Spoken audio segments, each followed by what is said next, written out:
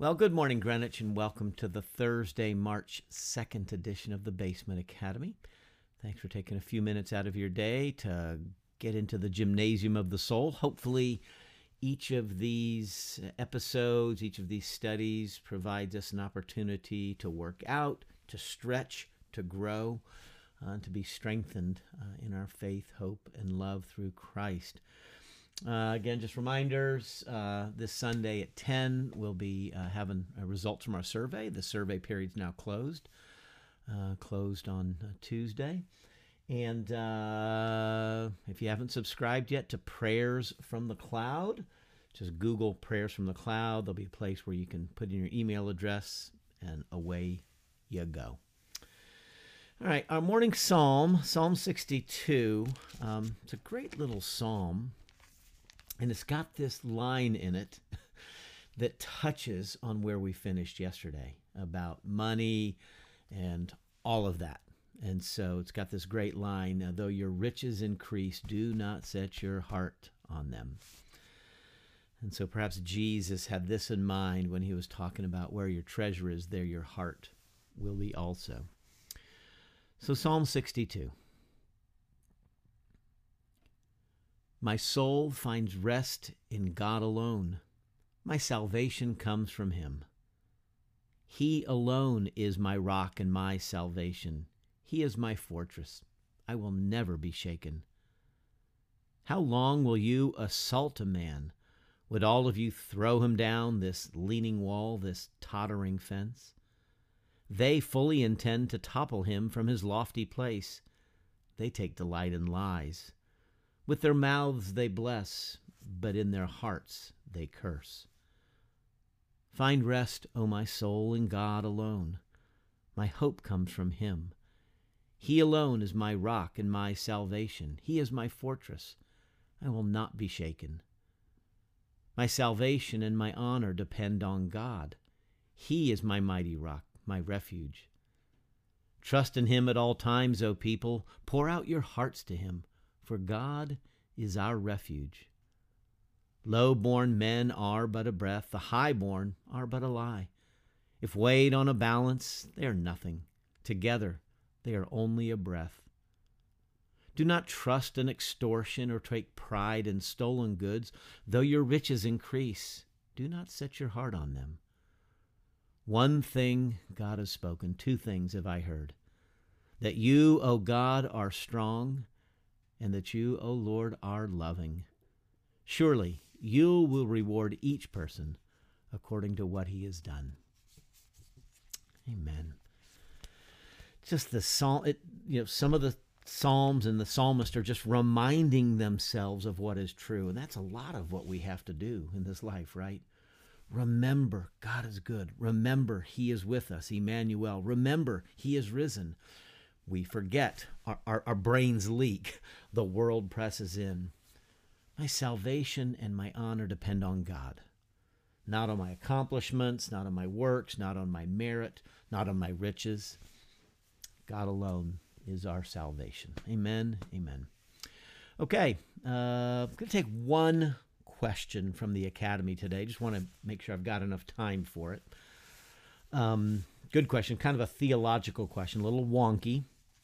But I'm glad for that because it's a great discussion. Is there scriptural support for the existence of the invisible church? What does the scripture tell us about the relationship between the visible church, the invisible church, Christ, and the kingdom? Okay? So that's the question, mostly about the visible and invisible church. And so some of you are going, I'm not sure what that question's even about. What is this visible church, this invisible church, right? So it's a concept, it's a theological idea, concept, framework, like the Trinity, right? The word Trinity nowhere appears in our scriptures. But the concept or the idea of a God who comes to us as Father, as Son, as Holy Spirit. And so the concept of the Trinity got worked out over time, and now we have Trinitarian formulas, we have Trinitarian hymns, our baptismal creeds, etc. Okay? So the idea of the visible and invisible church. It's not, so these words are not directly in Scripture, but the concept may be there, okay? I tend to believe it is. The idea is that the visible church is that church, that gathered community that you can observe, you can see, you can touch and handle. You can see those who gather in churches, right? And I don't mean just physical church buildings. So when we're talking about the visible church, we're not talking about the physical structure of the church, you know, the 15305 Vint Hill Road, the brick wall with the steeple on top of it. Not that visible church, but the church is the people of God who are gathering, okay? Those who show up at Greenwich and all churches like Greenwich, who show up in buildings and in storefronts and in homes and back in the day in the catacombs and underground. Where you see the people of God gathering, there is the visible church. It can refer to sometimes folks think of it as the institutional church, the denominations and the denominational structures and things like that, the membership rolls, etc. So the visible church is that which is observable. The idea of the invisible church is this idea that within the visible church, contained as a subset of that, is the invisible church or the true church. That is the truly born again, spiritual elect. We talked about the elect recently, those who were chosen by God as part of our Essential Tenets study. So the invisible church are the true church, the true people of God who are known to God, who have embraced Jesus Christ, who have received the Holy Spirit, who are alive, who have been regenerated, who have been adopted into the heavenly family. So the idea of the visible and invisible church is that there's a larger group known as the visible church, everybody who goes to church. And within that is a smaller subset that is the true church. So the idea is the visible church is not actually, everybody who goes to church is not necessarily saved, okay? So the invisible church are the saved, right? The chosen, the elect, however we'd want to speak of that. It's an idea that has some roots going back into the early centuries of the church. Maybe Augustine gave some nod in that direction. But this distinction between the visible and invisible church came forward during the Reformation. The Roman Catholic Church, which kind of was the 600-pound gorilla, right? This was, in the thinking of the Roman Catholic Church, we are the true church. And so the papacy, so you've got the popes and the cardinals and all of the institutional structures that are going with that. Well, at the time of the Protestant Reformation, if you recall, if you've taken a Western civilization or studied it in some other way from history, we know that at the time of the Protestant Reformation, Martin Luther bringing forward these ideas that he wanted to debate, the Roman Catholic Church was somewhat corrupt. And I don't say that as an angry Protestant at all. Just as an historical fact, it's generally agreed that there had been some drift, both theologically and in belief structure, but also in the mechanics and mechanism of the church. That preferences were given to family, like nepotism and the like, was being practiced for pastors, and there was, some power of the church to extract wealth and almost taxes from the people, and the like. I won't go rehearse all that. So the idea is that the reformers brought forward this idea that, oh, there may be an institutional visible church on earth, but there is an invisible church known to God that are the true people of God. Now, some of that might have been to justify their own existence, because the Roman Catholic Church is now looking at these Protestant reformers as infidels, as heretics, right? And so some of the invisible, visible distinction might have been a self-justifying act of the reformers to give legitimacy and credence to their movement, right, that was erstwhile criticized by the behemoth known as the church, the Roman Catholic Church. And so the question is there scriptural support for such an idea? Yes. I say cautiously, okay? Yes. Like the Trinity, you go to certain passages and then you see this language and then you build a concept, okay? So let me start in Romans chapter 9. And this is Paul, Romans chapters 9, 10, and 11. He's wrestling with what about Israel and its rejection of Jesus? So you've got Israel as the covenant family, Abraham's descendants, Moses, David, the prophets, etc. And then Christ is born, and they're looking for a Christ to be born in Bethlehem, Bethlehem Ephratah, Micah chapter 5, verse 2, prophesied where one would come who would be ruler over Israel. So you had all these messianic prophecies. Well, he actually is born. And many in Israel rejected that. Jesus was rejected. He came to his own, but his own received him not. We read in John chapter 1. And so Paul's wrestling with this. What do we do with the fact that Israel is chosen, the chosen people, but now they've turned their back on their own Messiah? And so let me read from Romans chapter 9, beginning verse 1. I speak the truth in Christ. I am not lying. My conscience confirms it in the Holy Spirit. I have great sorrow and unceasing anguish in my heart. For I could wish that I myself were cursed and cut off from Christ for the sake of my brothers, those of my own race, the people of Israel. Theirs is the adoption as sons. Theirs the divine glory, the covenants, the receiving of the law, the temple worship and the promises. Theirs are the patriarchs, and from them is traced the human ancestry of Christ, who is God over all, forever praised. Amen. So he's saying, what is going on? They've got all of the blessings of being the chosen people, the promises, the temple, etc. Verse 6, it is not as though God's word had failed, for not all who are descended from Israel are Israel. So that's the money verse, okay? That's the key verse.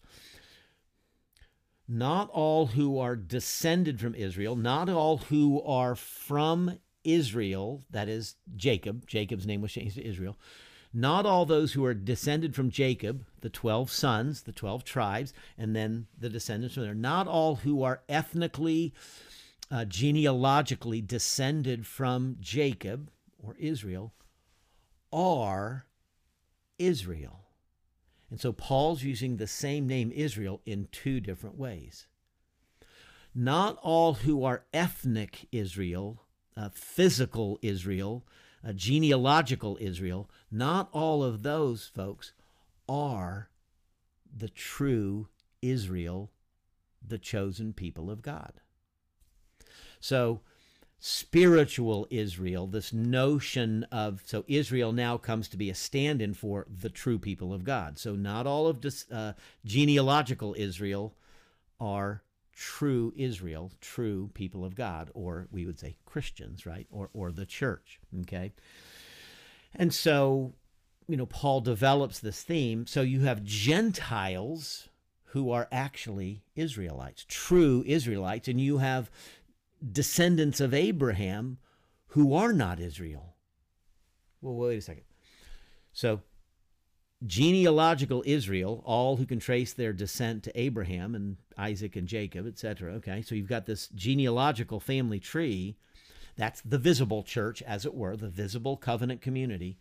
But not all of that visible covenant community of Israel are part of the true Israel of God, that is, the true spiritual people of God, or as what we now know as the church. So that's the concept, okay? The other way of coming at this would be that of the remnant, okay? I get one other passage I wanted to read. I'm sorry, I almost forgot that.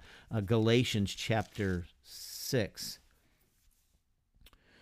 Paul, at the end of his greeting, and he's wrestling with the same thing. In Galatians, you've got, I'll just say he's wrestling with the same thing in Galatians, okay? And so at the end, he says, peace and mercy to all who follow this rule.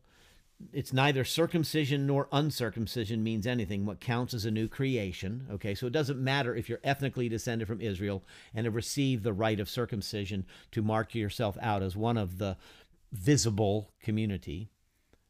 What matters is a new creation, is a new heart.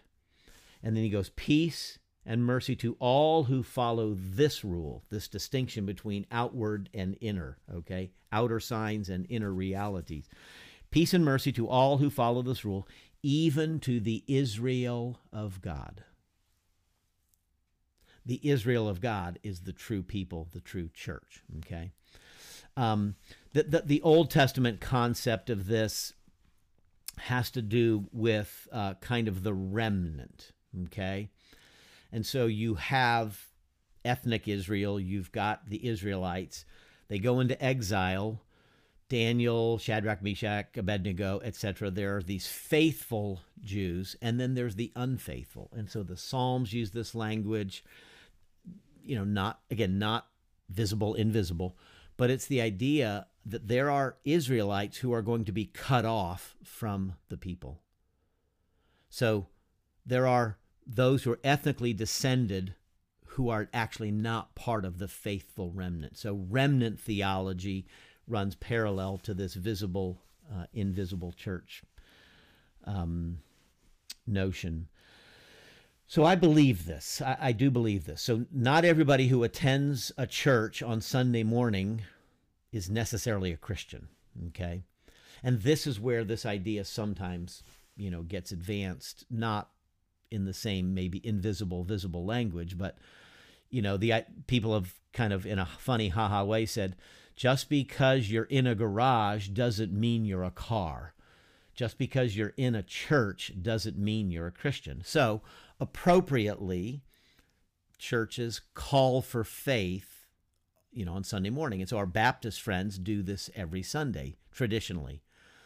They have an altar call. If you have not received Jesus as your Lord and Savior, do so today. I made some language, some comment, an invitation like that on Sunday, right?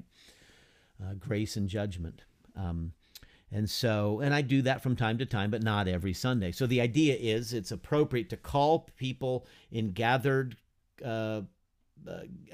spiritual gatherings, church gatherings, to call people to make a commitment to Jesus, because, I don't know everybody who's walked in the room necessarily. And so I don't know if this is the day they're to get right. Just because you're in the church doesn't mean you're necessarily a true believer. Pastorally, though, here's where it gets kind of challenging. I am not in a situation I don't look at Greenwich and say, well, I don't think you're a true Christian because you haven't said the right words or you haven't done enough of the kind of things I think you should do. So pastorally, all who are baptized, all who have professed faith in Christ, all who are singing the songs, I will treat everybody who walks into the church, I will begin in the place of treating you as one who is certainly sympathetic to the faith. Now, obviously, I do know many of the people on Greenwich. I know their members. They have made a profession of faith. You can't become a member apart from making a profession of faith. If you've not been baptized, then we will make provision for you to be baptized. So baptized, professing believers, I will treat as believers. What else can I do? Why would I treat somebody who's baptized and made a profession of faith and treat them as if they were not a true believer? And so sometimes, both at Greenwich, not often, but sometimes at Greenwich and beyond Greenwich, something bubbles up, and this notion of, there are people coming to Greenwich who aren't really believers. And I'm going, Well, which ones? Well, I don't know, but they're here. I don't know. By what means would I discern or determine true faith in the heart of a person? What list of activities, what words, what actions would I be looking for to determine whether or not somebody's a true believer, part of the invisible church in a sense? And of course, here's where legalism and ultimately Phariseeism creeps in and kills the Spirit.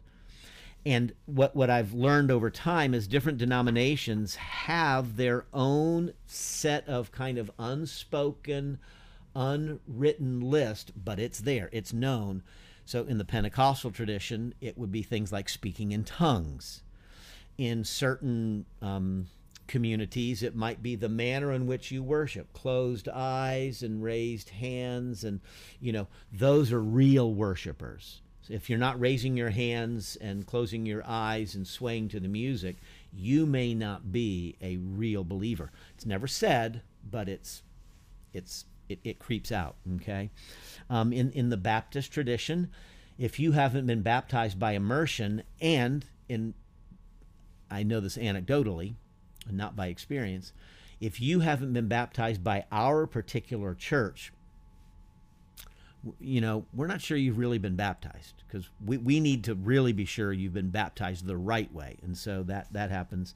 In the Presbyterian tradition, our parent denomination, if you're not engaged in works of social justice, then you may not really be committed to the kingdom and be a follower. In other places, in evangelical circles, if you don't vote the right way, right? If you don't vote Republican or something like that, then you may not be a true believer. So the idea, I think you get the idea there. So while I do believe and would assume that there are folks who do attend church from week to week at Greenwich or elsewhere who really haven't joined themselves to Jesus, I can't make that determination myself. But what I do at Greenwich, and if you notice my preaching, every Sunday I try to at some point turn and physically point to that cross that hangs there, over top of the pulpit and the Lord's table and the choir loft, etc. I am constantly trying to point to Jesus on the cross and his death and resurrection, because that's where salvation comes, and that's where that's where the Holy Spirit works and brings people to life. And then I will occasionally say, if you have not made this commitment, do so today.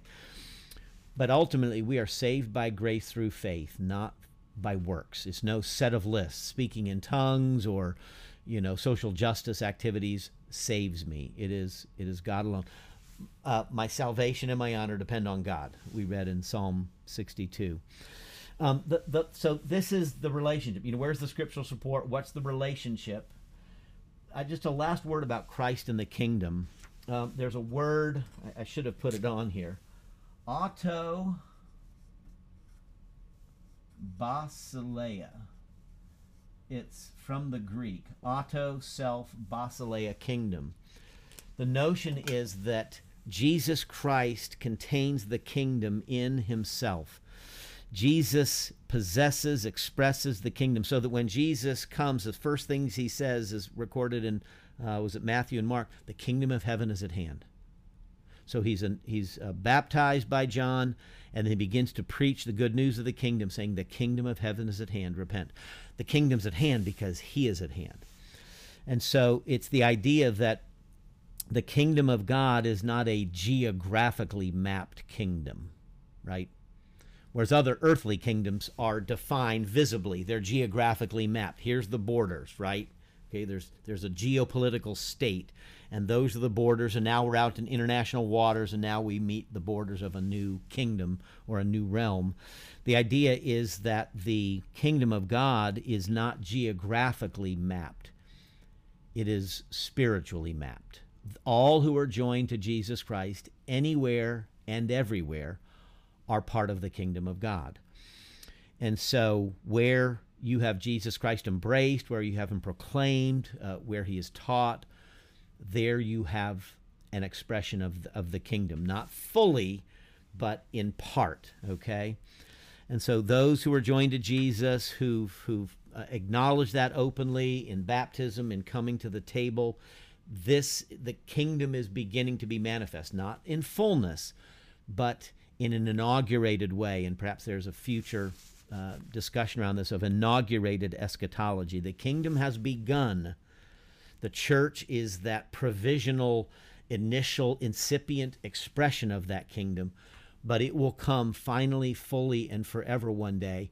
And everyone who's in that kingdom will gladly bend the knee and confess with the tongue that Jesus is Lord, because Jesus is the kingdom. He is the king. Where you have the king, that's the better way of saying it. Where you have the king, there you have the kingdom. And the kingdom consists of that place where people bow the knee and graciously and winsomely and lovingly obey their king, gladly obey their king. And the king says, if you love me, you will do what I say. And so they go out and love their neighbors, right? And so that's where you have the kingdom. So we're kind of moving away from the visible, invisible church, but I think it ties in the same idea. The kingdom is not geographically mapped.